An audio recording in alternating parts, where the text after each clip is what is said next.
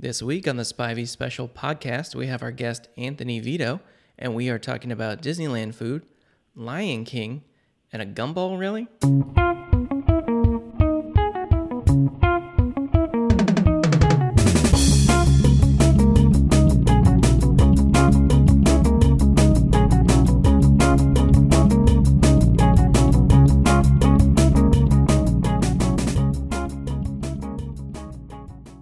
Welcome to episode 25 of the Spivey Special Podcast.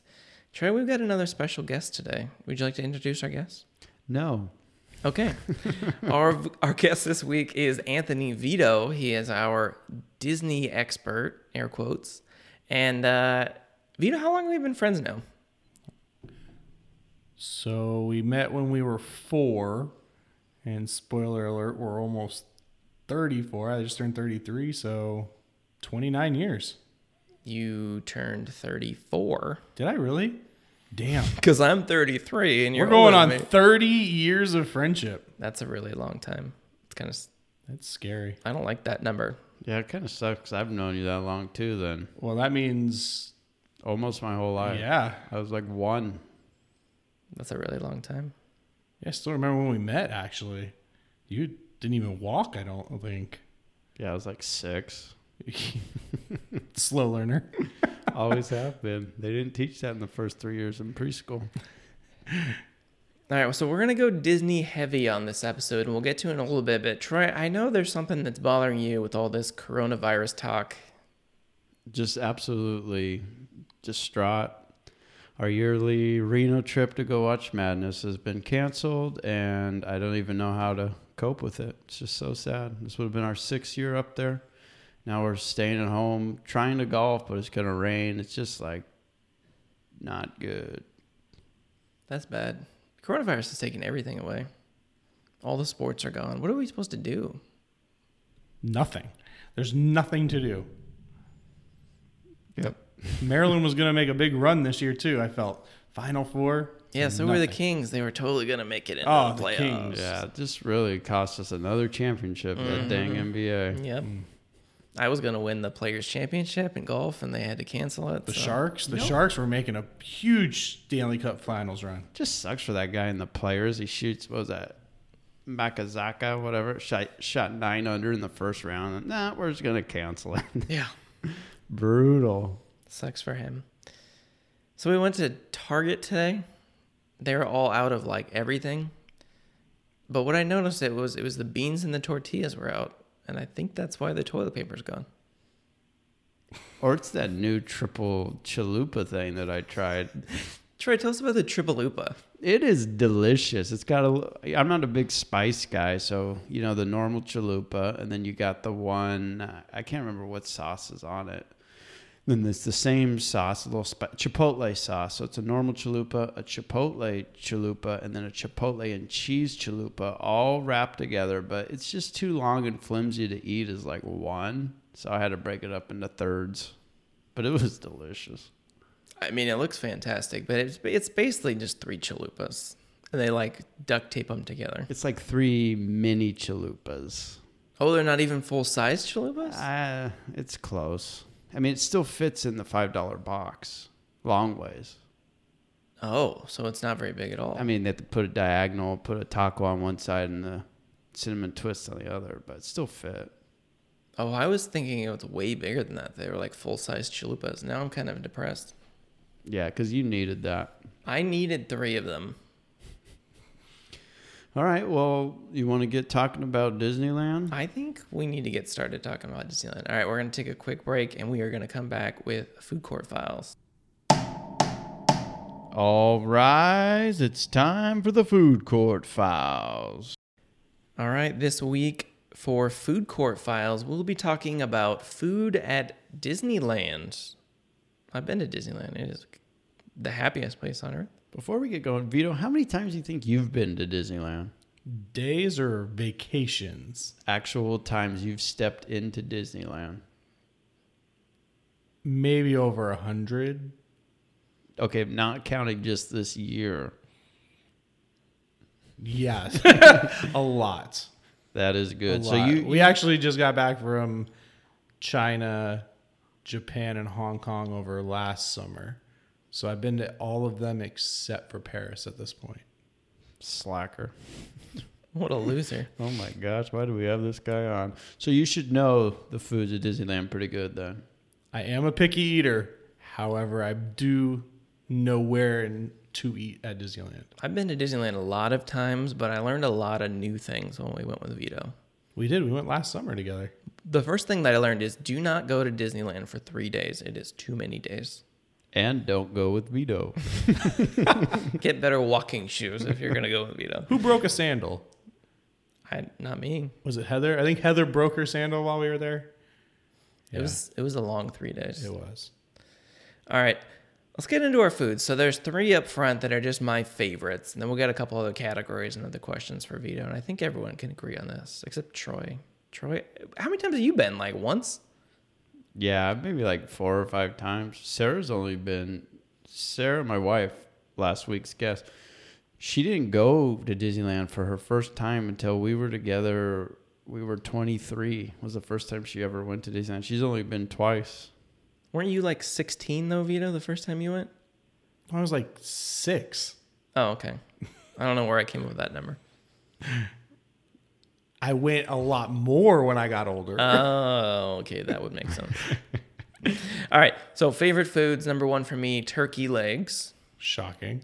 Available 3 places throughout the park. It is single-handedly the worst food for you physically. That can't be true. I am shocked your heart hasn't stopped from eating one of these things. Well, I've eaten multiple of them. I think they cancel each other out. As long as I have an even number, it's safe. Is that what it is? Yeah, I did the math. One of the most traumatizing experiences was watching somebody eat one of these one day when we were just sitting out by the water. And we watched this lady go to town on the 1.5 pound turkey leg. And then she stuck the entire thing in her mouth and pretty much it came out as a bone on the other end. If you're going to pay that much for a turkey leg, you better take care of business. It was amazing and disgusting at the same time. Yeah, you were turned on. Cool. I kind of want to be friends with this person. All right, number 2, and I think anyone that's been to Disneyland can agree with this, and that's churros. Yep. Number 1, they're delicious. Number 2, it's like the only affordable thing to get at Disneyland. So my fiance gives me a hard time every time we go because it's pretty much breakfast for me every time we go. And every time I go and the price is now $4.25 or $4.50, I always make the comment, I remember when these churros were only $2.75. And she goes, I know, you tell me every time, but it does not stop me. Well, Get yeah, a churro every time. you just turned 33/34. /30. So. Now, churros, they're like one of the most underrated dessert / apparently breakfast foods there is. I don't know what it is about the Disneyland churros that they're just amazing. I don't know, like they have an extra ingredient. I'd be willing to bet they're worse for you than a turkey leg. They've got to be made of like 100% butter and sugar to be that good compared to your normal churro. Oh, but now they've started making the churros with like peanut butter and chocolate sauce and sprinkles on top of them to make it even better for you. Now, which one of the churros is your favorite of all those? Just like the original? If I go, I'm getting the original. They have been coming out with some new ones. There's like a cheesecake one or a pumpkin spice one rolled in Oreo with chocolate dipping sauce. I did enjoy the peanut butter and chocolate one with the sprinkles. That one was a little bit hard to eat, but was my favorite of the specialty ones. That sounds amazing. All right, number 3, something that I get every time that we go after I discovered that it existed, and that is Dole Whip, which you get next to the Tiki room. I am not a Dole Whip fan. Cue the gasps. People love the Dole Whip. I'll have like a bite. I love pineapple. I know that's surprising too if you know me. I do like pineapple. I just don't care for pineapple soft serve, and definitely don't like it with pineapple juice around it. But the line is long. Every time you go, people get them and then they eat them while they're singing with the birds in the tiki room. But I am not a Dole Whip fan. Now, the Tiki Room is very... this is sidebar, and I like the sidebar. Tiki Room, that's such a good song. It's so catchy and gets stuck in your head. I like the song where the tikis on the walls actually come alive. Gets a little more rhythm going, and then the lightning and the rain falls, and you're like, it was 110 degrees outside just a minute ago. Now it's raining. 2 of the birds are named Mimi and Gigi, and they sit next to each other in there. Fun fact for you, too. That is good. All right, so we're going to break down the food. There's a lot of food in this park. There's probably like a million places to get food. Now we're just going to talk about just Disneyland. We're not going to go over to California on this episode. Or Florida or Taiwan or wherever else Vitto went. So we're just Disneyland. So we're going to break it down by land. So if you're walking around Disneyland, these are some things to check out. Now, it's not necessarily the fanciest food. It might just be a quick snack or something along the lines. But these are your best bang for the buck. Agreeable that most people would enjoy these things. So we're going to start out in Tomorrowland. Vitto, where would you send us in Tomorrowland? I personally like the pizza port over by Space Mountain, but not for the pizza. I actually go for their pasta dish. They actually have like a pesto pasta with chicken in it. And it's actually really, really good. And it's one of the only places that has a fountain for your soda. So you can kind of sip off the top and then get some more soda, because soda's like, what, $9 or whatever it is at Disneyland. And it's a lot of food. So you don't feel like you've been cheated. I mean, it is a plate of pasta with some chicken on it for like $12, but it's better than paying $12 for a piece of pizza. That's true. Why is it not called Pizza Planet? That seems like a big miss. I think they may have renamed it that. I know they rethemed it. So I'm not too sure on its current name. We don't go back there a lot. There are other places that I prefer to eat. But if we're back there or like waiting for a parade, it is one of the easier ones to get in and out. It's more of a cafeteria style serving. So there's no real like line to wait in. So it is one that you can pop in and get out pretty quickly with your food. You can also eat outside and watch the Star Wars show, right? Is that right there? Or am I not thinking of the right spot? You're close, but there is no more Star Wars show. What? Yeah, it got moved to Galaxy's Edge. That would make more sense. Yeah. Why would they do that? That just seems weird. Why move the Star Wars people to Star Wars Land? That's dumb. Yeah, I don't get it either. What did they put there in its place? I think it's just an empty stage. They do like music performances, and like at night they'll have like a band sometimes. They got a guy that dresses up like Abu, and then he does like a rap. Yeah, exactly. Fits right in now. All right, well, let's move lands. Let's head over to Adventureland. Vitto, where are we eating in Adventureland? Bengal barbecue. Get your skewer game on. They got a veggie one for those healthy people. Not me. They have a chicken and a beef, and then there's usually like a specialty one. And it's quick, it's easy, and you can walk and eat it, so you're not wasting time getting in line for the next attraction that you. I love all foods served on a stick, so this is a good place for me. Yeah, it is good, and they're reasonably priced. Again, you're not breaking the bank. Get a couple skewers, share it, and keep moving. Now, in Adventureland, where is this Bengal barbecue in relation to some of the things in there? Right across from the entrance to Indiana Jones, as you go past Jungle Cruise. Got a Jungle Cruise. That's a great ride. Sorry, sidebar. All right. Zach, where are we heading next? We are going to head to Fantasyland. All right. There's not a whole lot to eat in Fantasyland. However, it's still technically Fantasyland if you go to the big theater where the stage show is. Right outside, I believe you can still get a turkey leg there too, possibly. Jackpot. But there is a big like Bavarian pretzel that you can get cheese dip with. It's not like the Mickey ones that you can get at the pretzel stands. It's like twice as big, and to me, it tastes better. So if we're back there for a snack and to watch the show, we get that and chow down on that. The other place, again, it's related to a show, the smaller theater in the Princesses area. It's like a little tucked away food cart in there, but they have like this cheese and garlic twisted bagel bread thing.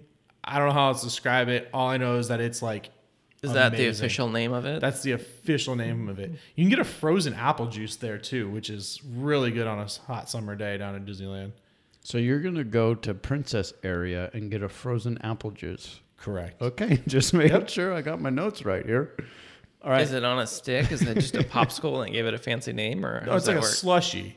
Oh, okay. That's not what I was thinking. Not me either. That's a partially frozen apple juice. Yes. All right, now we're going to go to the new place, Galaxy's Edge. Where am I eating in there?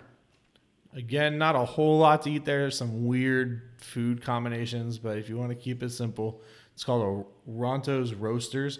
And there's like this new sausage that they put inside of a pita bread with like some kind of peppercorn sauce and like a slaw. It is absolutely incredible. And then we found out on a recent trip that they opened it for breakfast, and they take the same base ingredients and put scrambled eggs and melted cheese on top of it.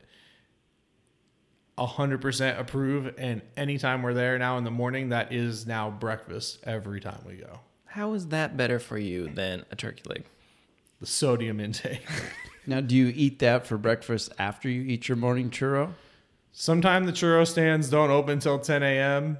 So, yes, I will eat this before my breakfast churro. So it's a brunch churro. It's a brunch churro at that point. All right, that makes more sense. All right, next we're going to head over to Critter Country. What are we eating over there? All right, so this one's like on the border of Critter Country. Some people are going to say it's not really Critter Country. There's only one place in Critter Country outside of like the candy store, and it's the Country Bear restaurant, our Hungry Bear restaurant. I don't eat there. It's just your classic hamburgers, and sometimes they have like a specialty. It's not where I like to eat, but there's a place right as you come on the outside. It's called the Harbor Gallery as you come out of the Haunted Mansion. They've got lobster mac and cheese inside of a sourdough bread bowl. That is absolutely incredible. They also have the lobster roll there as well. Again, incredible. Is it fresh lobster caught out of the river right behind it? Right out of the river. It is straight Southern California's finest lobsters. I love that. Now, I don't like you talking about the Country Bear restaurant like that. Yeah, we went there almost every time we went to Disneyland. That is like the cheapest place that you can eat in the entire park, and that's where we would always go. It seriously is there's a the ton. furthest away from. You have to pass by every other food place to get there. There's nothing that I need that bad that I'm going to go that far back to be like, I want a cheeseburger. Well, we used to do it because of the long wait. They used to have to go through Splash Mountain pre-Fast Pass, so after waiting through that line, you got to get something to eat, or beforehand. There's a churro station right out front. Churro's not holding you over for the classic Splash Mountain lines that they used to be there. That's true. All right, now we're out of Critter Country. Let's head over to Frontierland. Where are we eating? Most people are going to want the Mexican restaurant. I'm not a Mexican food fan, so I will walk all the way around the river to go get the lobster mac and cheese while everybody eats at the Mexican restaurant. But from what I can tell, people love the Mexican restaurant. So if you were going, I would recommend you check that place out. Back in the day, what I really liked for a snack were the McDonald's French fries they used to sell there. Over by Big Thunder Mountain Yeah. Railroad. Right there. Used to walk by and be like, oh, the smell of the McDonald's. There's something about McDonald's French fries. They just have a smell. And you're like, I want that. And they were always hot, Always and like hot. fresh. All they made. It was Yeah. just you walked up, said, I want one fries. And like it was one size fits all. They handed it to you and you walk through the park with fresh McDonald's French fries. I mean, it's kind of just like the churro, too. I don't know, like they added an extra ingredient, but they just always seem to taste better in Disneyland. They were fresh. It's probably the excess sodium that is more than the turkey leg sodium. Exactly. That makes a lot more sense. All right, how about New Orleans Square? I know that your little lobster place is pretty close to New Orleans Square, but there's different things there too. They do have bread bowls over there, but it's more with like chili and like jambalaya. There's a place called Cafe Orleans we like to eat at because they have pommes frites or garlic fries. Sometimes they have like specialty things on their menu. Like there's like a Cajun salmon that I've gotten there, some chicken. It's a nice little place to sit down. Dessert over in the back, the Mickey shaped beignets. And they're using the famous Café du Monde from New Orleans dough mix. So they are pretty This is authentic. where I like to eat. There's a lot of shade. You get the live Tons. band. Yes. There's a lot of seating, it seems like. Not as much. That Mexican restaurant has like 1 million seats, and they just turn people out. But New Orleans Square, that's a good place to eat. All right, now next on our list looks like we got Toontown with a question mark. Yeah, we're not sure if the pizza place is still open. That was the only food that I could really think about that used to be back there. There used to also be like maybe like a Slurpee place that I can kind of think about. There's a 7-Eleven in Yeah. Sounds like There is not food back there. If you're back in Toontown and you're hungry, turn around, go get the pretzel outside of the theater right before you come in. There is no food back there. Now, that may change. They got a new ride coming in a couple years back there. Maybe they add some food back there, too. I haven't heard of that. But, yeah, if you're hungry, Toontown's not where you want to end up. All right, how about Main Street? Now, there's a lot of stuff going on at Main Street. There's a handful of stuff on Main Street, but if you want the best, like, sit-down meal, it has to be the Plaza Inn where you can get the fried chicken. It's like a 3-piece fried chicken, comes with 2 sides and like a biscuit or something. Get your drink, sit down, and it is a lot of food. You can share, well, I know who I'm with, but most people can share the fried chicken between 2 adults. You guys, maybe you should get your own. And then across the way there, if you want something a little bit lighter, not fried, they got a grilled cheese sandwich across the way at the Jolly Holiday Bakery that comes with like a little bit of tomato basil soup. So during the winter, that is a popular stop-in spot for us. And then to finish it all off, Main Street also has the ice cream parlor, and there is nothing better than the ice cream while you're waiting for like the night parade or the fireworks. Just jump in there, mobile order your ice cream, skip the line, and get yourself some ice cream. I love it. Now, I've heard Blue Bayou, the restaurant that you see in Pirates of the Caribbean. We have never, ever been there, and I've been to Disneyland a lot of times. I know you have because it's a thing in Disneyland. Is it worth the price, and is it worth the wait? Because it seems like you have to book it like right when you get there or like days ahead of time. 60 days in advance, they let you book it. So tip for anybody listening, want to go to Disneyland, book your reservations ahead of time. I've maybe eaten there twice in my entire life. It is not on our top 15 places that we would ever sit down to have dinner. It is overpriced. It's pretty basic food, and it's not worth the wait. Oh, cool. There's the ambiance of the ride going by, so we can wave at a bunch of people we'll never see again. But not on the list of places that I would like to go to eat. I'd rather, a lot of other places I'd go. You want to check it out one time? I guess everybody has to, but I would not recommend it. Yeah, I mean, I've walked by a few times and saw the food, and it didn't seem like anything to write home about. But again, it's one of those things you just got to check off the old bucket list. Just do it once just to do it. All right, speaking of bucket lists, there's one place that we haven't talked about. It's kind of in New Orleans Square, right? Mm-hmm. Club 33. Now, most people don't get together. It's like their super secret club place. It's like a country club for Disneyland.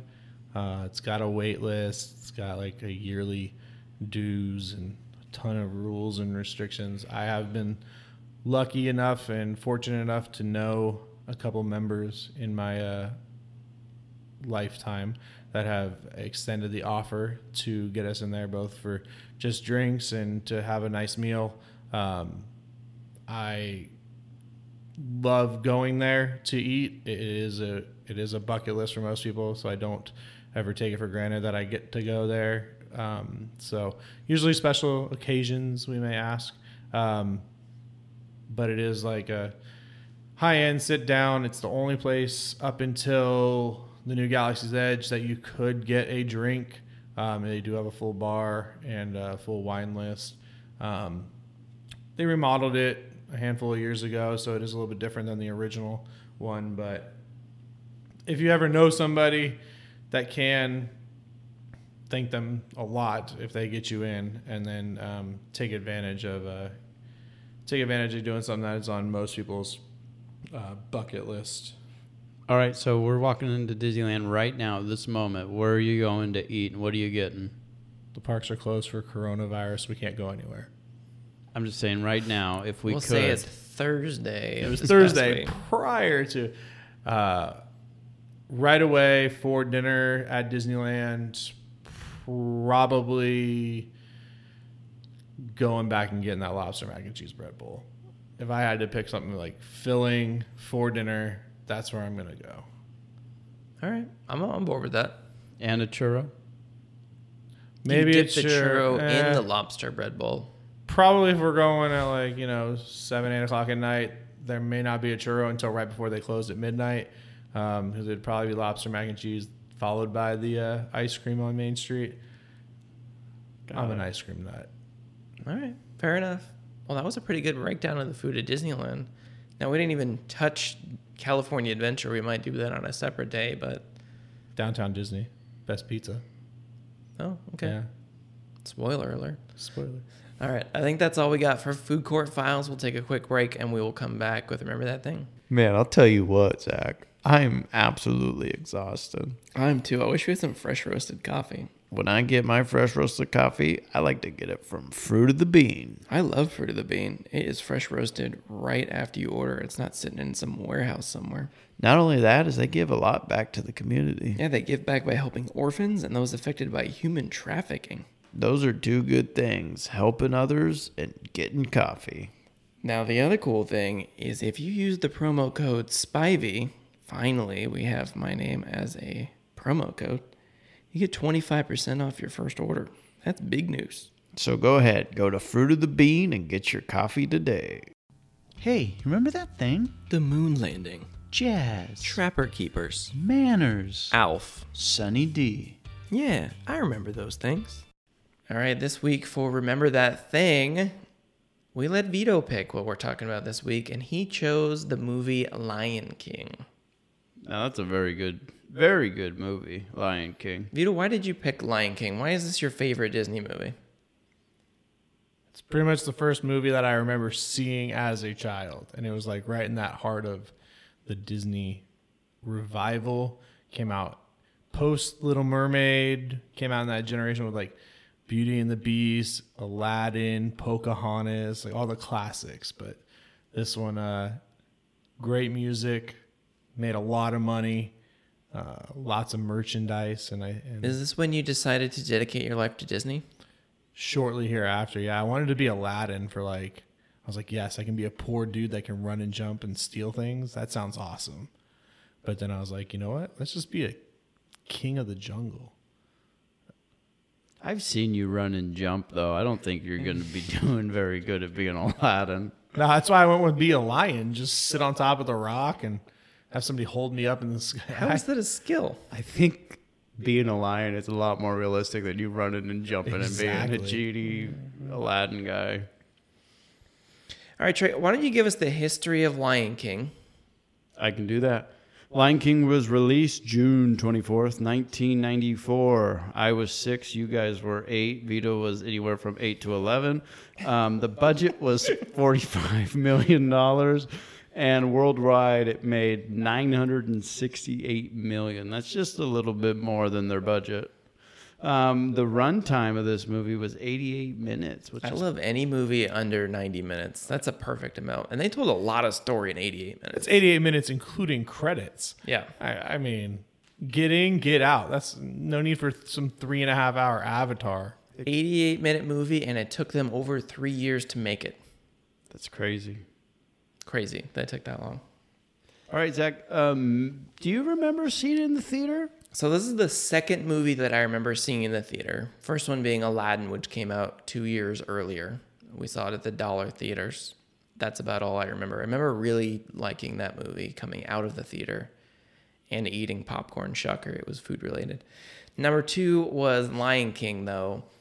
When we saw it, everyone in the world was also seeing it. And I think like 80% of the theaters were playing Lion King. They were like staggered pretty quickly. And we had to park across the street. We saw it at the Cinedome, which is what it was called then, the theater on Greenback. And we parked across the street in a parking lot, which is now a Quiznos. That's how long ago that we saw this movie. Yeah, but back then, some people may remember where you actually had to get to movies early so you could get a seat. There was none of this reserve seating show up 5 seconds before the movie starts. My seat's still going to be there and it'll recline.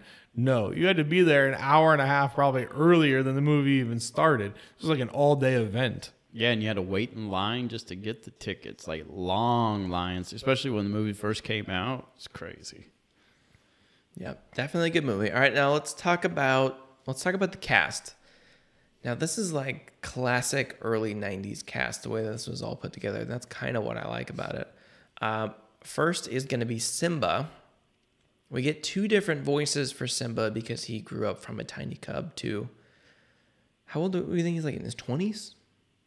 In cat years? I don't know. I don't know how it works. 12 maybe? He just grew hair. He grew a mane. That's how we know he aged. We needed a montage for that. We needed the montage to show the time passing. All right, so our young baby Simba, I guess like kid Simba, is voiced by Jonathan Taylor Thomas. Is there anything more 90s than Jonathan Taylor Thomas being the voice? I think that's the definition of the 90s, to be honest with you, is JTT. Yeah. Tim the Toolman Taylor from Home Improvement. He was one of the 3 boys there. And did he even have to audition, or they were just like, hey, we're doing a movie in the 90s. Hey, we need a kid voice. Oh, JTT. Perfect. That's a big step up from Steve from Full House being the voice of Aladdin. Is this the first Disney movie where we have like super celebrities doing the voices? I think it has to be, right? I'm a Disney nut, so all of the voices are big celebrities for me. So, but this may be... They're celebrities to you. I mean, like actual people. Possibly. All right. And then as Simba ages, turns into the voice of Matthew Broderick, which I didn't realize till really late in life because IMDb didn't exist for like 15 years after this movie came out. And I remember watching it. I was like, I know that voice. I had to watch the movie through the end to watch the credits. It's Ferris Bueller. It's exactly who it is. Ferris Bueller. Telling Scar how it really is. Now, I would say Simba is my favorite character in this film. I know that you got some funny ones, but I think his character just really ties, obviously, the whole movie together. I'm going with one a little bit later on this list. For your favorite? For my favorite. Simba goes through a lot in 88 minutes. He does. I mean, he goes through tragedy. He goes through just growing up as a human. He hangs out with Timon and Simba. Pumbaa. Sorry. Simba on the mind. No, definitely a good character. He's got some good funny moments. He's got some learning moments. And then he's got the crazy vengeance. And then crazy not vengeance at the end. He wins by like a technicality. He doesn't actually win the fight at the end. He like knocks him off the ledge and he doesn't really die. He just eventually gets eaten by the hyenas. But spoiler alert. He's no longer a threat, though. That's the whole point of him coming back. Is everyone knows that Scar's the bad guy. Yeah. And no one's on his side. He's no longer a threat. Like Mufasa kept Scar around. Mufasa. All right, now tell us, Zach, who played Scar? Scar is voiced by Jeremy Irons. Very good classic Perfect actor. casting. Also Perfect the bad casting. guy from Die Hard with a Vengeance, one of my favorite movies. He does so good in this movie. He does a lot with his character. Now, Scar's one of my favorite villains, not just from an animated movie, from any movie, really.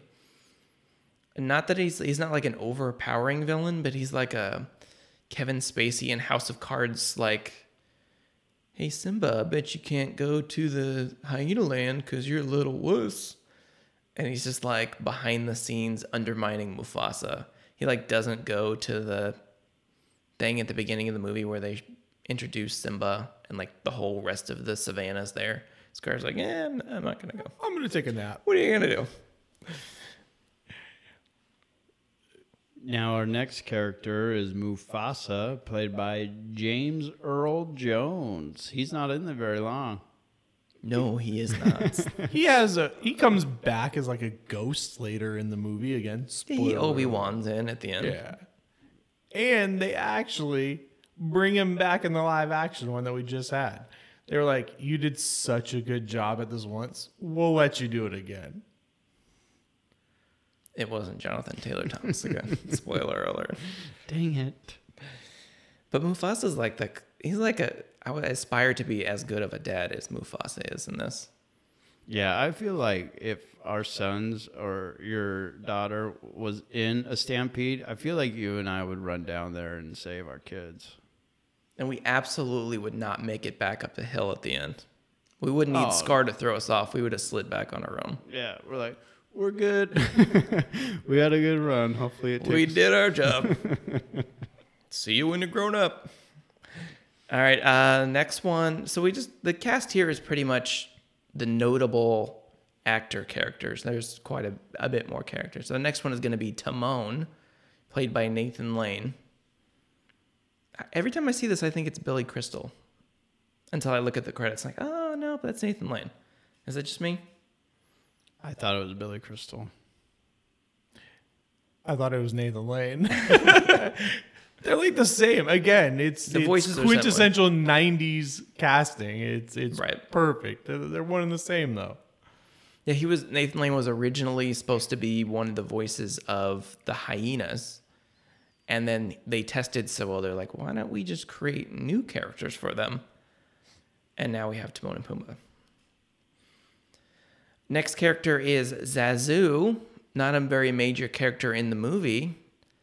You wouldn't really guess by the voice, but it's played by Rowan Atkinson. Mr. Bean is the voice of Zazu.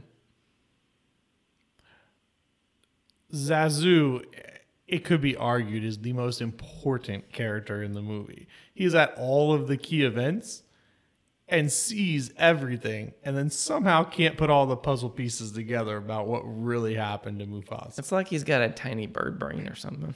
Well, that's because he's a bird. Oh, okay. Yeah. Thank you, Troy. And I want to know how he gets captured and put in the little rib cage cage. He could easily squeeze out of the cage. He's just not very smart.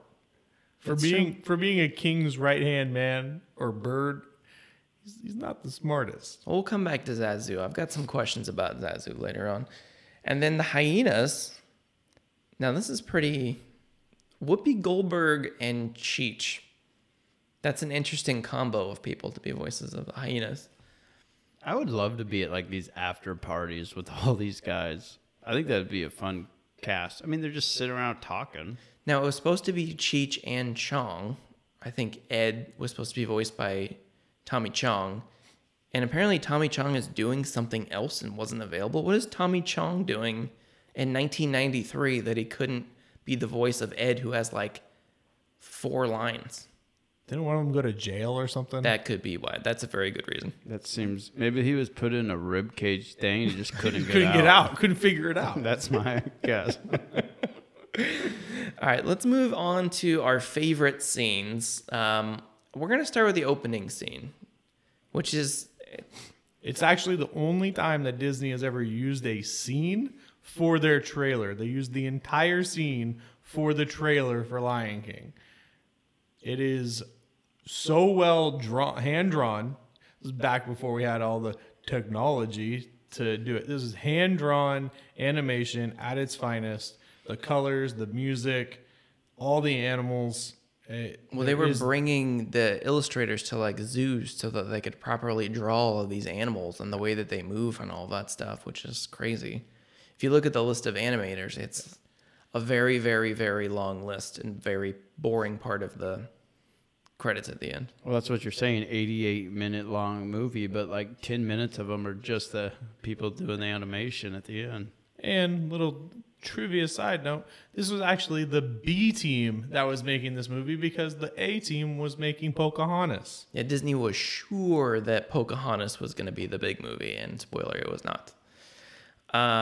The other thing about this is it was supposed to be a much shorter scene until they heard the song written by Hans Zimmer, who scored the movie, which you don't really notice it's Hans Zimmer until the big... at the end of the song. That's how you know that's Hans Zimmer. But they listened to the song and then they redid the whole scene and made them animate it and make it longer. They're like, yep, this is going to be the beginning of the movie. You guys figure it out. Crazy. That's wild. I love that scene, though. Very good scene. You get all the animals. You get no dialogue in this whole opening scene and you know everything that's going on. Okay, we're in the savannah. These are all the animals. These guys are obviously running things. This monkey's involved somehow. They're holding up this kid, and everyone's bowing down. This has got to be important. That part's like, oh, there's a monkey. All right, the monkey. I was waiting to get to the monkey is hands down one of my favorite characters in the movie. One, later in the movie, he ends up having like super ninja skills with his staff. And then at one point when he's teaching a lesson to Simba, he whacks him upside the head and then says, it doesn't matter. It was in the past. He is hilarious. And he knows what's going on just by the smell of like the leaves that go flying past him. Well, I think it's because this was based on a true story. True story. Mm-hmm. Yep. They followed all these animals around. I just saw it. It's like a National Geographic movie. All right, we're going to kind of jump around for our next favorite scene. My favorite scene in the movie is the Simba Scar fight at the end. Good fight, for sure. You finally get the hero and the villain fighting each other. The actual fight itself isn't that memorable, but the animation is amazing. Oh, They've the got scene the of fire going around. Scar when he jumps back through the fire, like with his You see arms the out in front of him and stuff. Yeah. Again, the animation quality of this movie and the color is top notch for a quote B team animation. They really knocked it out of the park. It's basically like Keanu Reeves in The Replacements. Yeah, so exactly like that. Yeah, like that. Just like that. I just wanted everyone to know, like, kind of what we're talking about. So you're welcome. Oh, I don't know what that has to do with anything, Troy. All right, we'll skip past that next part on our list. Let's talk about Timon and Pumbaa. A couple of really good scenes there. I really like the one where Timon and Pumbaa or Simba, they're laying under the stars and they're talking about what they think they are. they're the kings of the past. Or as Pumbaa likes to say, they're just big balls of gas. Yeah, Pumbaa just nails exactly what it is, and they just make fun of him because he said the word gas. I love it. I think that's like one of the 10 words in his vocabulary, though. It's true. It's true. Yeah. And I like the one where they basically come as backup for Simba for the fight at the end, and they just do like they're on distraction duty. Oh, well, Timon dresses up and dresses in drag and does the hula. Yeah. That's what you want for your sidekicks when you're going into a brawl. He straight up rides him like a bowling ball. And that's actually how Zazu gets out of the ribcage jail cell when he smashes through it. Well, they get mad because they call him a pig. They call him a pig. Yeah, and then he says, well, that's Mr. Pig. Yeah. Yeah. I love Pumbaa. All right, now we're going to talk about these songs because this is basically a musical. There are so many songs in this movie. They did just happen to get Elton John to participate in this movie, They too. had Elton John and Hans Zimmer making the movie. And Tim Rice, Yeah. who did the music for, well, pretty much every other Disney movie that you could think of with Alan Menken. Like, I've listened to stories of Alan, and he tells this great story how he's done the music to all these movies with his friend Tim Rice. And, like, you get to the spot where, like, you know Lion King is the next movie that's coming into the thing, and like somehow they just left him out of the music process for this movie. And then they're like, oh, they got some guy named Elton John to come on. And you're like, okay, maybe that's okay. Yeah, definitely my favorite song is Just Can't Wait to Be King. That's a good one. It's early in the movie, just as they're going where they're not supposed to. It's kind of setting the tone of the movie and setting you up for the giant heartbreak that comes shortly after that one. Yeah, I'm a be prepared. I don't think that there is a villain that has a better song in any Disney movie. Again, animation, the green coloring, but Jeremy Irons just absolutely knocks that one out of the park. What are the ones we got? Can You Feel the Love Tonight? Now that's your classic. That's the one that won the Academy Award for Best Original Song. They went back and forth on that one.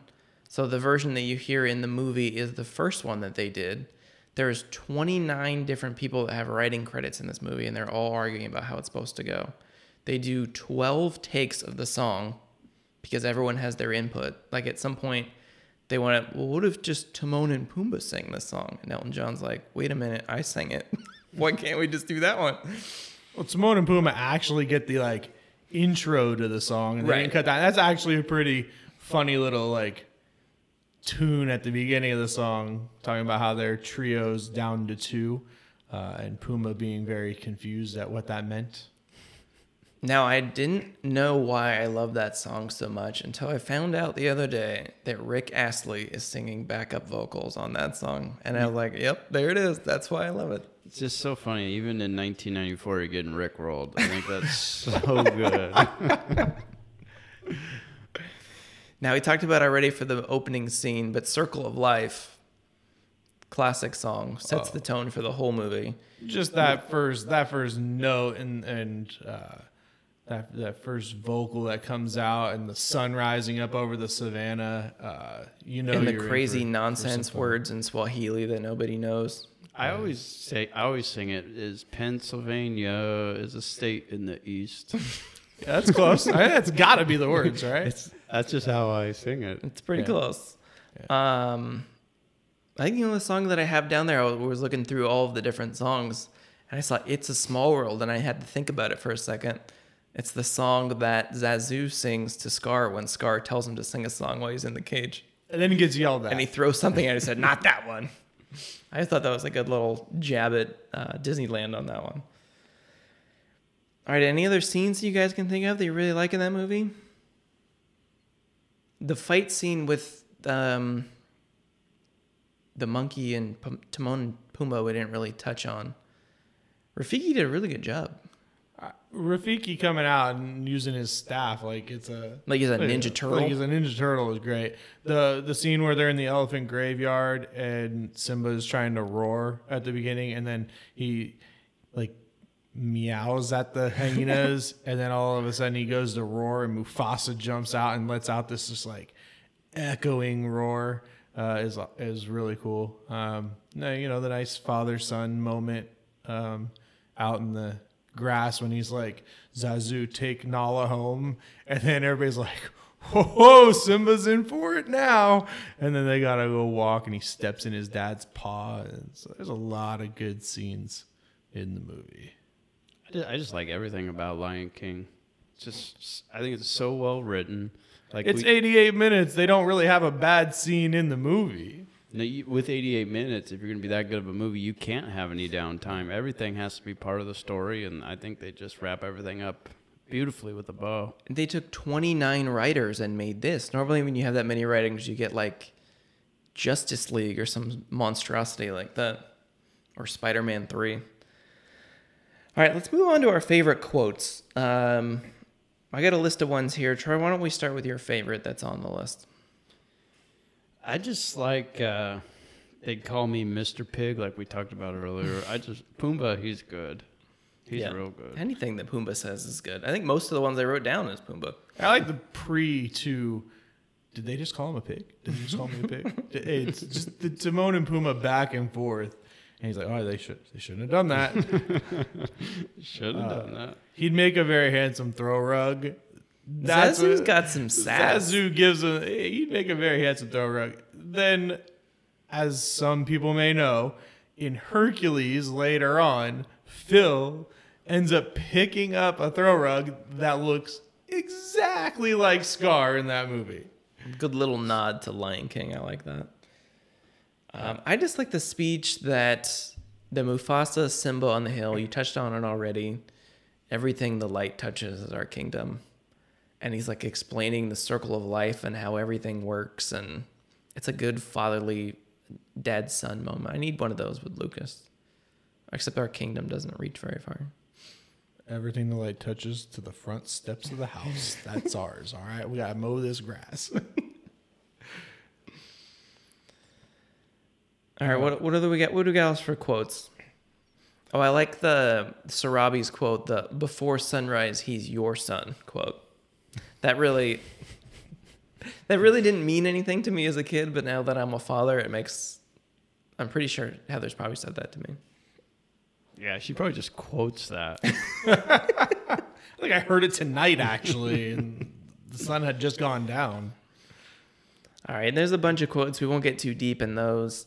We got a lot of trivia this week, and we kind of touched on some of them. We kind of fit in with what we were talking about.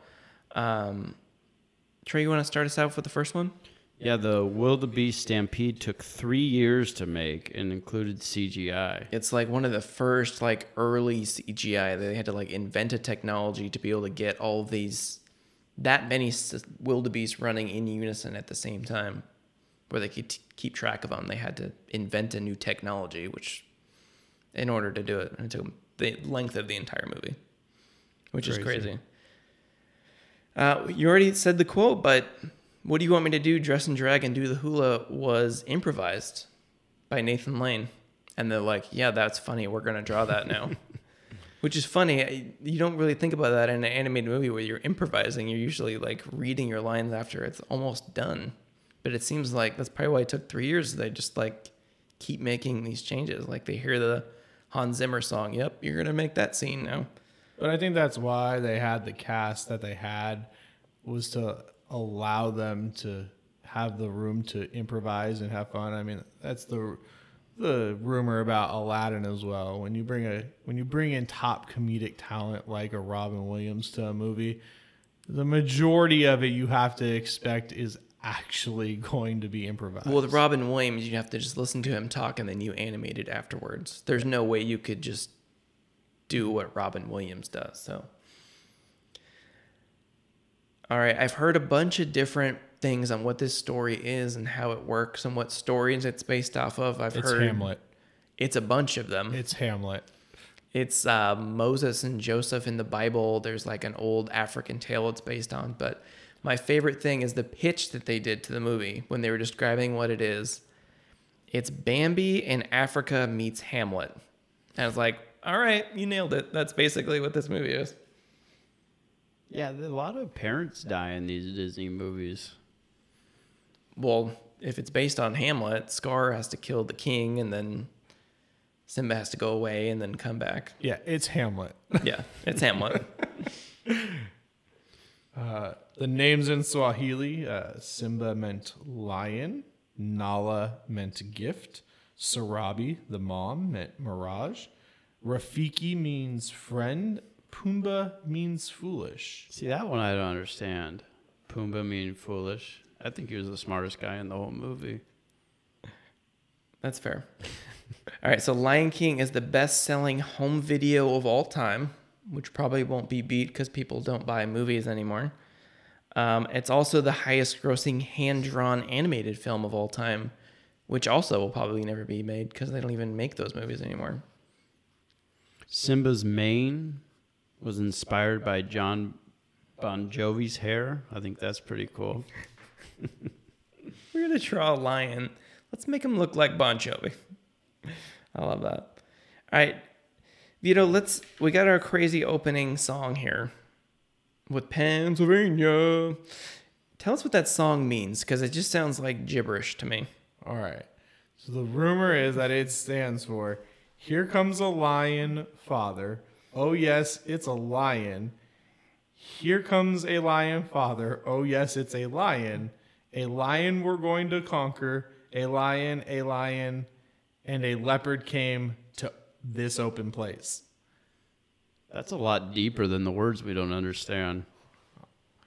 I'd go with just, I like the original. Can you imagine singing that out loud? Oh, my gosh. That wouldn't have won anything. Nothing.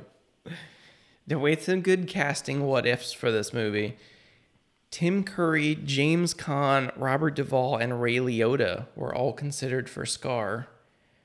James Caan would have been a good... And Joe Pesci was offered Timon. It's like they took all the gangster movies and they're like, let's make these guys animals. It's hard to look back on something when everyone who played the characters nails it. I think Tim Curry could have done better than Jeremy Irons. I think that would have been pretty good. He could sing. Yeah. He could sing.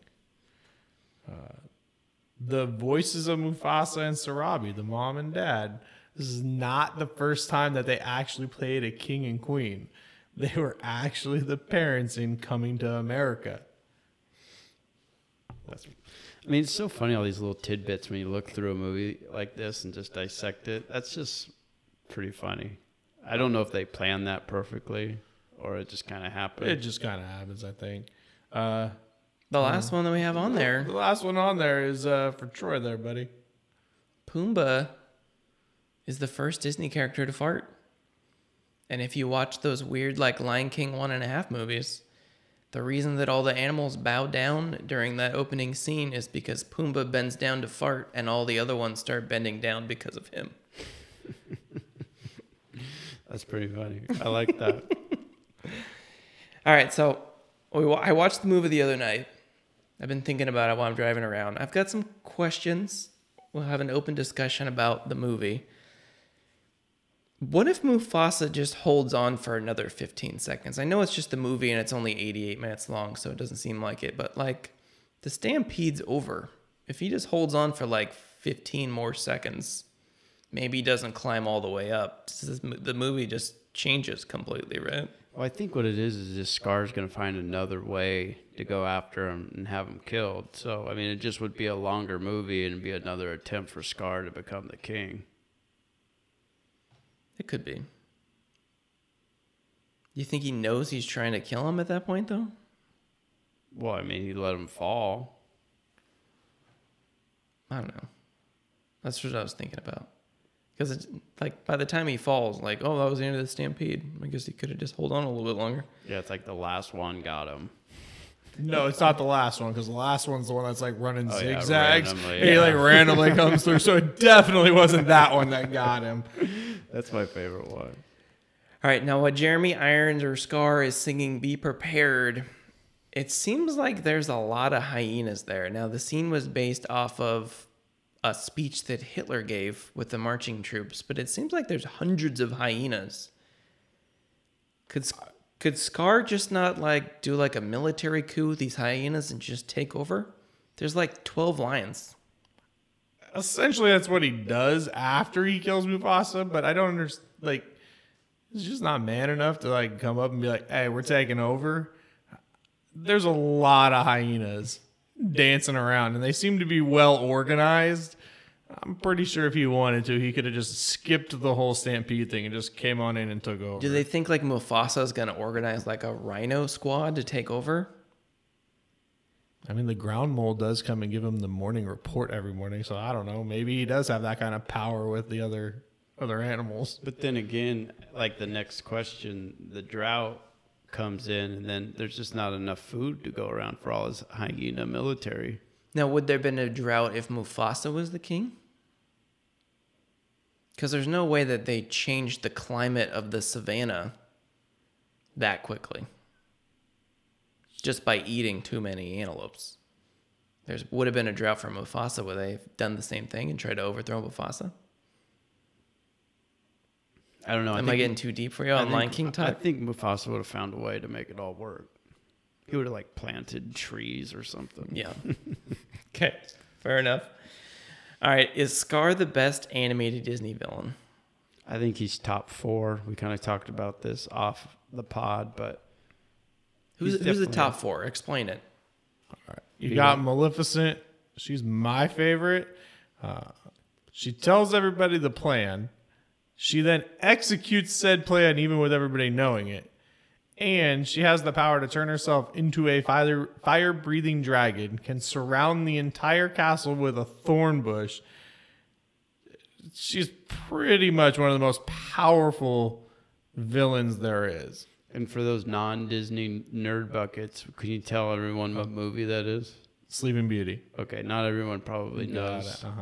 it, And she gets played by Angelina Jolie. I mean, come on. Mr. and Mrs. Smith. Yeah. Now, one of my favorite villains, well, not my favorite, but Cruella de Vil, that is such a good villain. Like Zach said, how do you not hate somebody that her only goal is to kill puppies? Not just kill them. And then turn them into a coat, actually. Not just kill them. Murder them. And then steal their skin and make a jacket. That's her motivation. That's all the character is. That's got to be the most evil villain. It's just a lot of dogs to take care of, though. 101. Well, she's just trying to kill him. She was doing a job, keeping 101 dogs And her last alive. name is Devil. Yeah, Yeah. that's pretty good. Now Scar's up there. Now the only other one that I can think that can rival it is Ursula. Yeah, we had it down to Ursula or Jafar. I mean, Jafar does We forgot about Jafar. does That makes turn five. into an all-powerful genie. Now, do we agree on what the best villain is? Because most No. powerful, it's got to be Ursula or Maleficent. Well, I guess Genie Jafar would probably win. Yeah. It's a personal preference. And Ursula does have the power to steal your voice, turn herself into a human, then turn herself back into an octopus lady, and then turn into a major giant after she turns the king into a slug-looking thing. She's got some power. I think when I think of villain, I just think pure evil. You just got to generate so much heat that everyone just roots for you to lose. And I think Cruella de Vil is that person. I don't think you can top puppy murder, and that's like the whole character. There's nothing else to her. That's it. Yeah, there's no good qualities for Cruella. She just drives the big car. She smokes a cigarette. She doesn't donate to charity, and then also She kills murders these puppies. So that would be my pick. All right, now I was thinking about this. Is Hakuna Matata and Bare Necessities the same thing? Just one's like from the Indian jungle and the other's from the African savannah. They're both about ignoring all of your responsibilities. Personally, I like Bare Necessities more. I know, probably not a popular opinion, but I do like Bare Necessities a little bit more. I think it's a better song. I agree, and I think Jungle Book's a better movie. That's the hot take for you. Ooh, hot take. I don't know if I know enough people that would make that an unpopular opinion that's going to really debate Disney movies from the early 90s.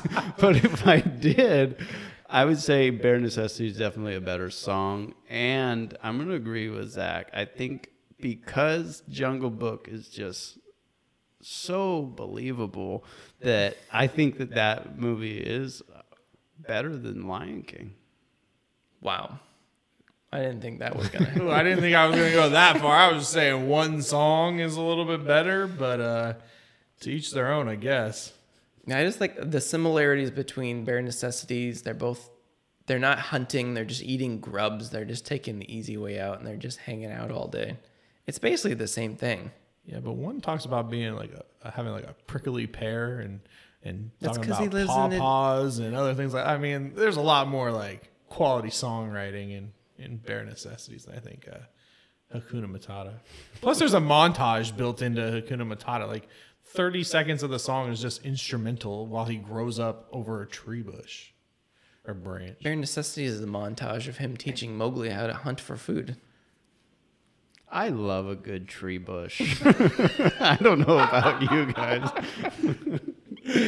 All right, last question before we'll stop because we've been talking about Lion King forever. How did Zazu not know what's going on? Like, he's there. Zazu was in on it. He must He had to have been. But then he's in weird Zazu jail at the end. So he's not, and he hates Scar. That's all he talks about the first third of the movie. It's like Homeland or something, like he's in on it. He knew what was going on, but he had to like. He he's sees so Simba's in deep. trouble. He says he's gonna go get help.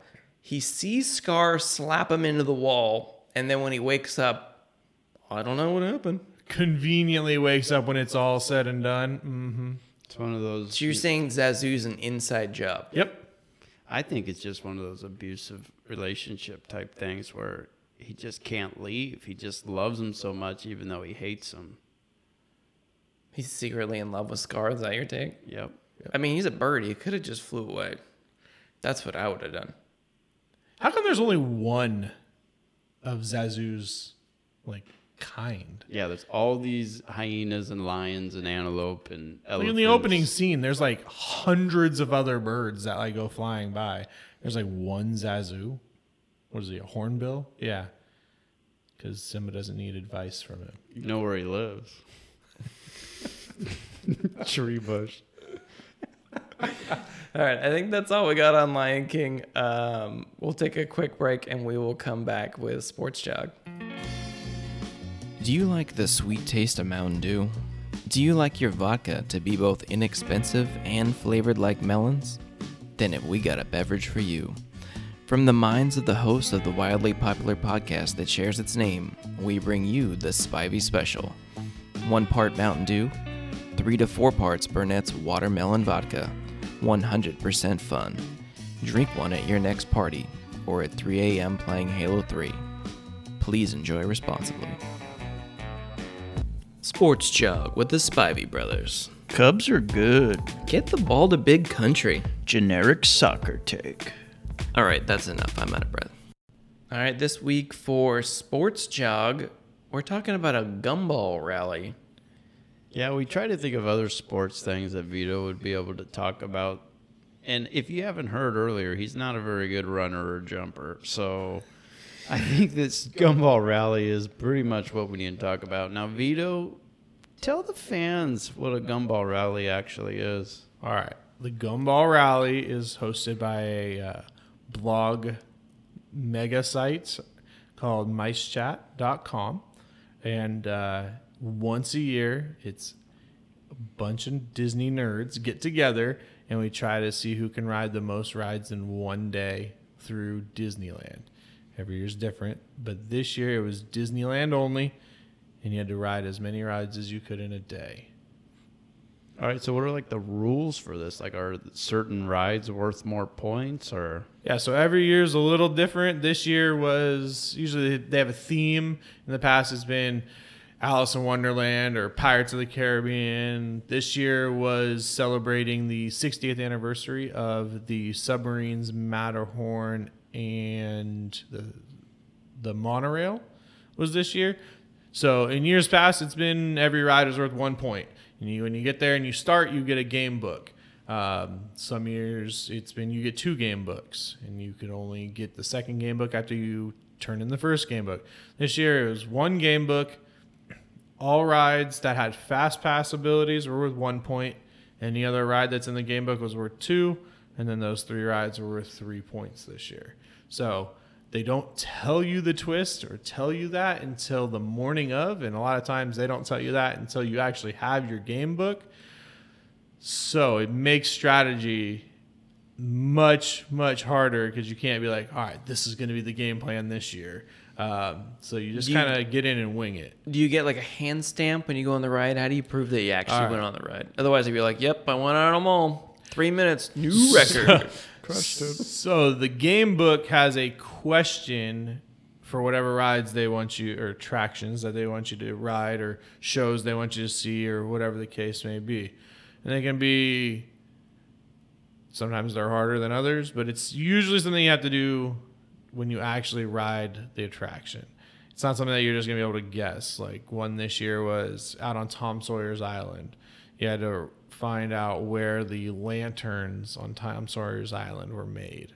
Like, unless you are like the most extreme of extreme Disney nerds, you're like, hey, I know what that answer is. Plus, that's cheating if you don't go out there and get it and see it. The answer is London, by the way. So you got to run back there, you see it, and you come back. Or when we were on the canoes or going around the rivers of America this year, it was what's the design? Draw the design that's on the horse. And so it's not something you can just guess most times. So that's how they verify. And then for other attractions, they set up where you text in your picture of you on the ride holding up your team number. There's spotters around the park that are volunteers for the website to kind of, they take pictures, but they also make sure that you're still with your teammate. You got to be within 6 or 8 feet of your teammate, not like one's running over here to get this fast pass, one's running over here to do that, one's going to the bathroom while one gets food. Like one person goes to the bathroom, you all get to hang out by the bathroom. So a lot of strategy, a lot of fun, something that I look forward to every single year in doing. Plus, we have a lot of friends that we meet and we get to see once a year down there. And who are these people? Do you get invited to it? Do they go through Instagram? Oh, that guy's got a Mulan hat on. Let's get him there. Anybody can participate. You just, when they announce tickets are on sale, you jump online. You get to participate in a team of 2, 3, or 4. Most years, the top 5 usually consists of a team of 2 because you can do single rider, and it's a little bit easier to only have 2 people trying to argue with each other throughout the day than it is 3 or 4 people. Usually the top teams, we come prepared. We come with snacks packed and a backpack, and you come with water so you're not waiting in line to buy your churro that day, or and you try to minimize bathroom breaks around shows that you might see or whatever the case may be. But like I said, you do meet a lot of fun people that we've met over the years. And this year, one of our friend groups actually won the whole entire thing. Now, do you get anything for winning? So last year, the top 3 people all got like some version of the trophy, a Gumball machine trophy, but typically it is just first place gets a custom-made, designed around the theme Gumball machine design trophy. That's what we all participate for. That's the goal. Top 3 places also get a gold, silver, and bronze medal. Past that, from 10th to 4th, gets a ribbon with your place on it. What's the best you've ever done? So this year we finally cracked the top 3, and we finished in 3rd place this year. And it's funny, we did 7th place a couple years prior. I finished out of the top 30 as well.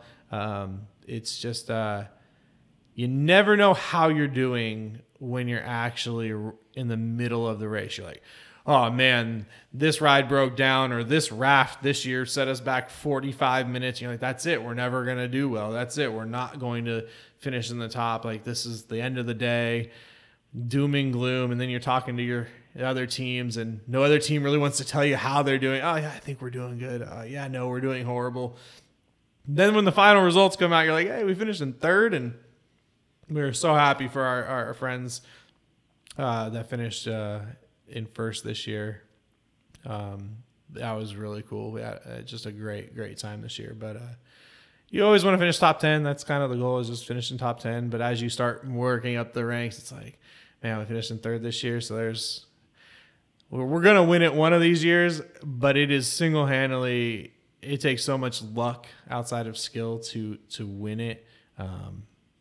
Yeah. That's the one thing I read on that blog site is luck is the number one thing in all the Gumball rallies that they've ever done. You can prepare all you want, but if you don't get that lucky bounce of the Gumball, you're never going to win. I mean, the one ride closes, like the part of the reason why we finished 6 points out of first was we never got on the monorails this year. The submarines were only loading one side of the submarines. The monorail broke down in the middle of the day, and then we got trapped by a unsafe raft from Tom Sawyer's Island that put us back about 45 minutes. But again, that's just the kind of the way it goes sometimes. And also, the more experienced teams, we know how long each ride typically is. We know what posted wait times actually mean. Like, if it says that a ride's 45 minutes, well, chances are maybe it's only 30 minutes. But you have to know that if you're going on Small World or Pirates, you're looking at longer than about 15 minutes. You know, you're in that 15-minute range if you're going to ride it. And you have to finish at 7 o'clock, and you have to turn your game and book in on the outside of the park. So wherever you're at, when you're trying to look at the clock and you're just like, okay, how many more can we actually get? How many more can we try to finish and still know that we have to run to the finish line? And this year, my poor fiance had walking pneumonia, and she struggle bust through this whole thing. She was such a trooper to get us in 3rd, but she was so tired at the end. She didn't even come to the awards ceremony afterwards. And the whole time she's like, I'm not running to the finish line. I'm not running to the finish line, because the year prior, we had a dead sprint with a bunch of other teams to get to the finish line.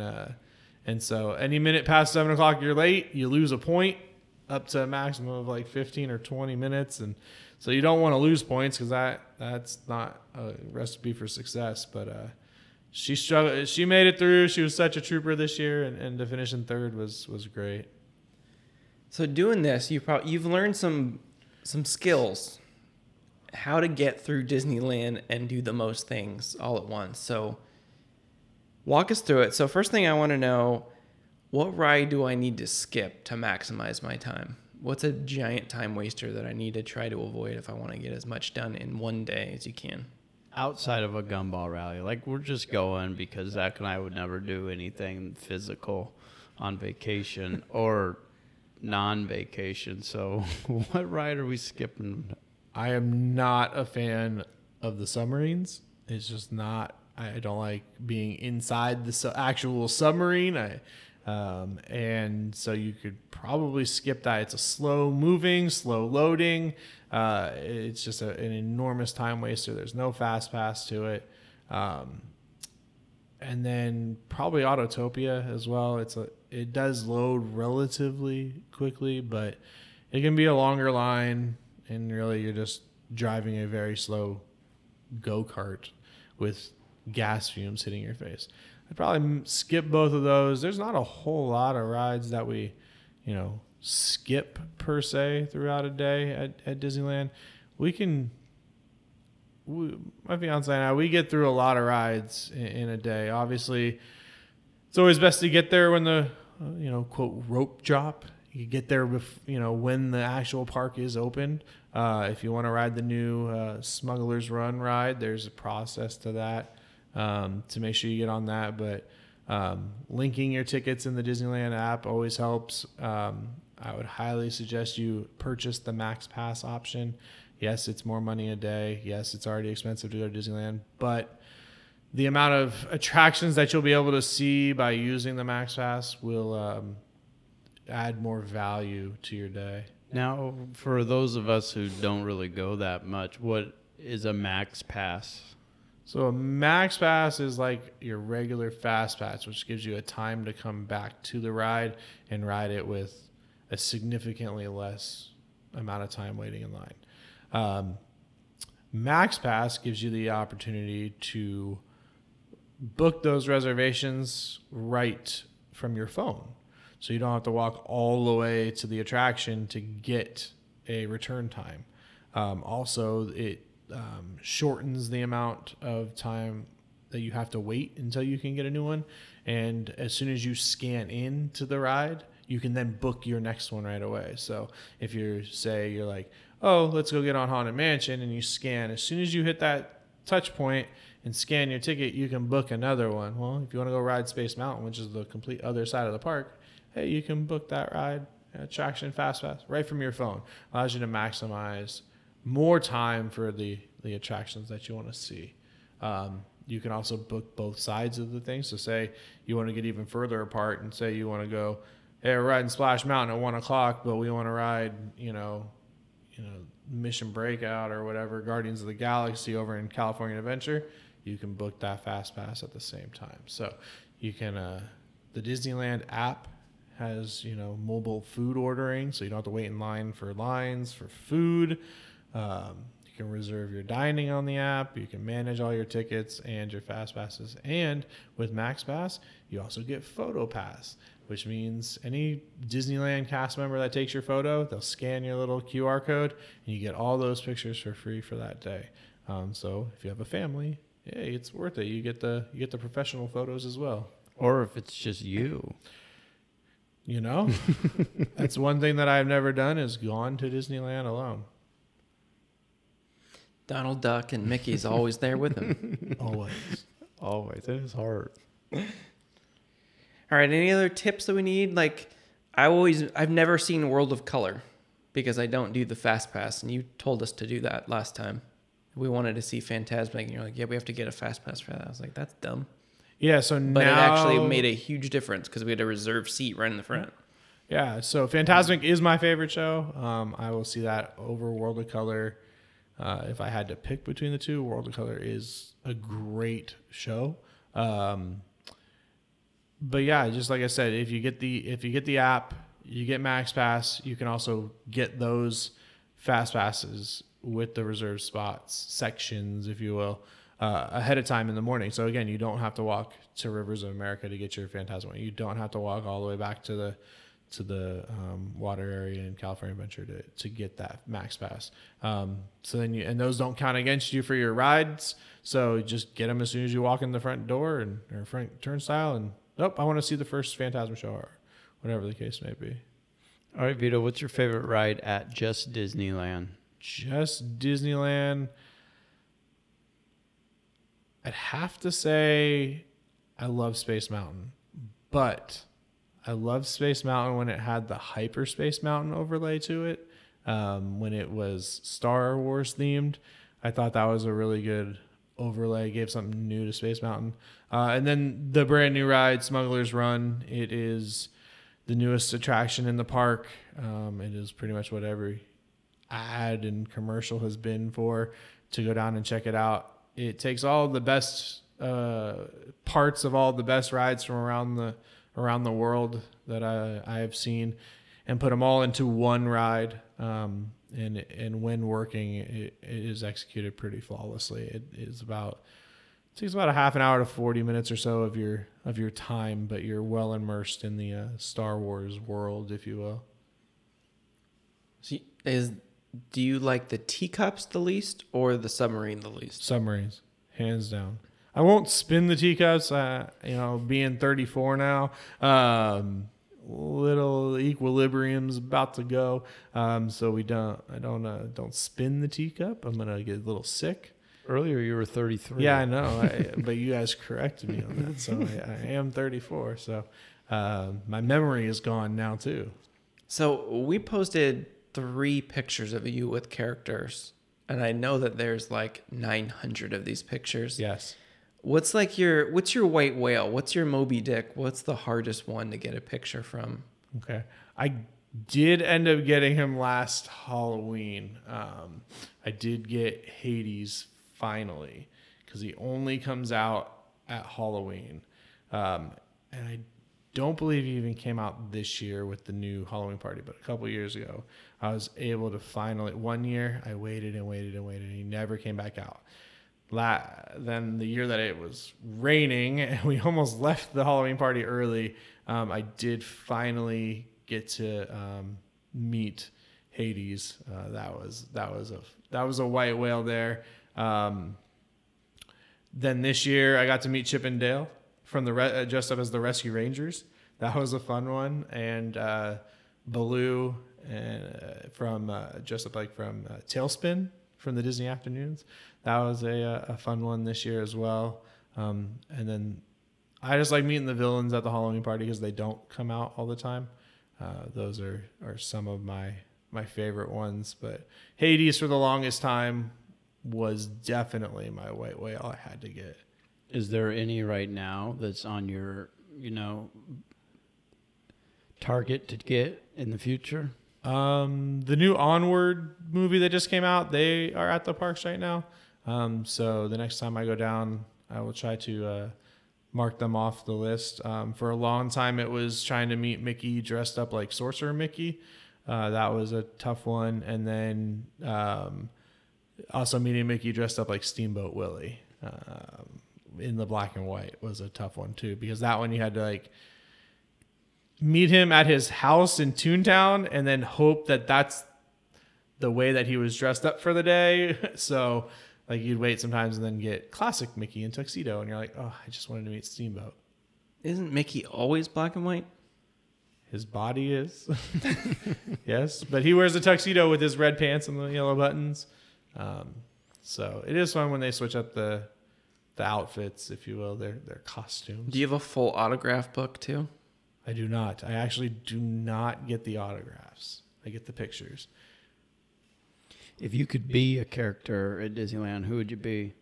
I've always said that I would be the Sorcerer Mickey at the end of Fantasmic that stands on top of the shed and shoots the sparks out of his fingertips and then makes the sparks go off the roof, and that would hands down be the character that I would be, and really one of the only jobs that I'd want. Maybe to be a Plaid, the VIP host at Disneyland 2 would be a fun job, but if I had to pick a character-based job, it would definitely be that. Troy, who would you be? That's a tough one. I'd probably be Hades, so I'd only have to come out once ever. And then I could just party all the time in the park. I think I'd want to be Baloo. I think you have that. You wouldn't even need a costume. Yeah. Maybe just the head. Just put on a snout. I'm ready to go. A lot better than Lion King. All right, I think that's all we got for Sports Jog this week. I think we're going to wrap it up. Make sure to check out us on social media at Spivey Special. Now, Anthony, you've got something that you're doing as well. Why don't you explain what that is? So my fiance said that I needed to express my creativity more and have a blog. I haven't updated it as much as I should, but allthingsdisney.com and at allthingsdisney on Instagram. The Spivey Special Boys have been kind enough to tag me in that. So give it a follow. You can follow along our Disney adventures as we travel around the world and see the different parks and head down to Disneyland quite frequently. Now, we're going to have another guest next week. We'll pimp it in the middle of this week. We're really excited about that one. We love our guest tonight, Anthony Vitto. Thanks again for coming on. And Anthony, you're fat. Hey, Zach, you're fat. Hey, Troy, you're fat. Later.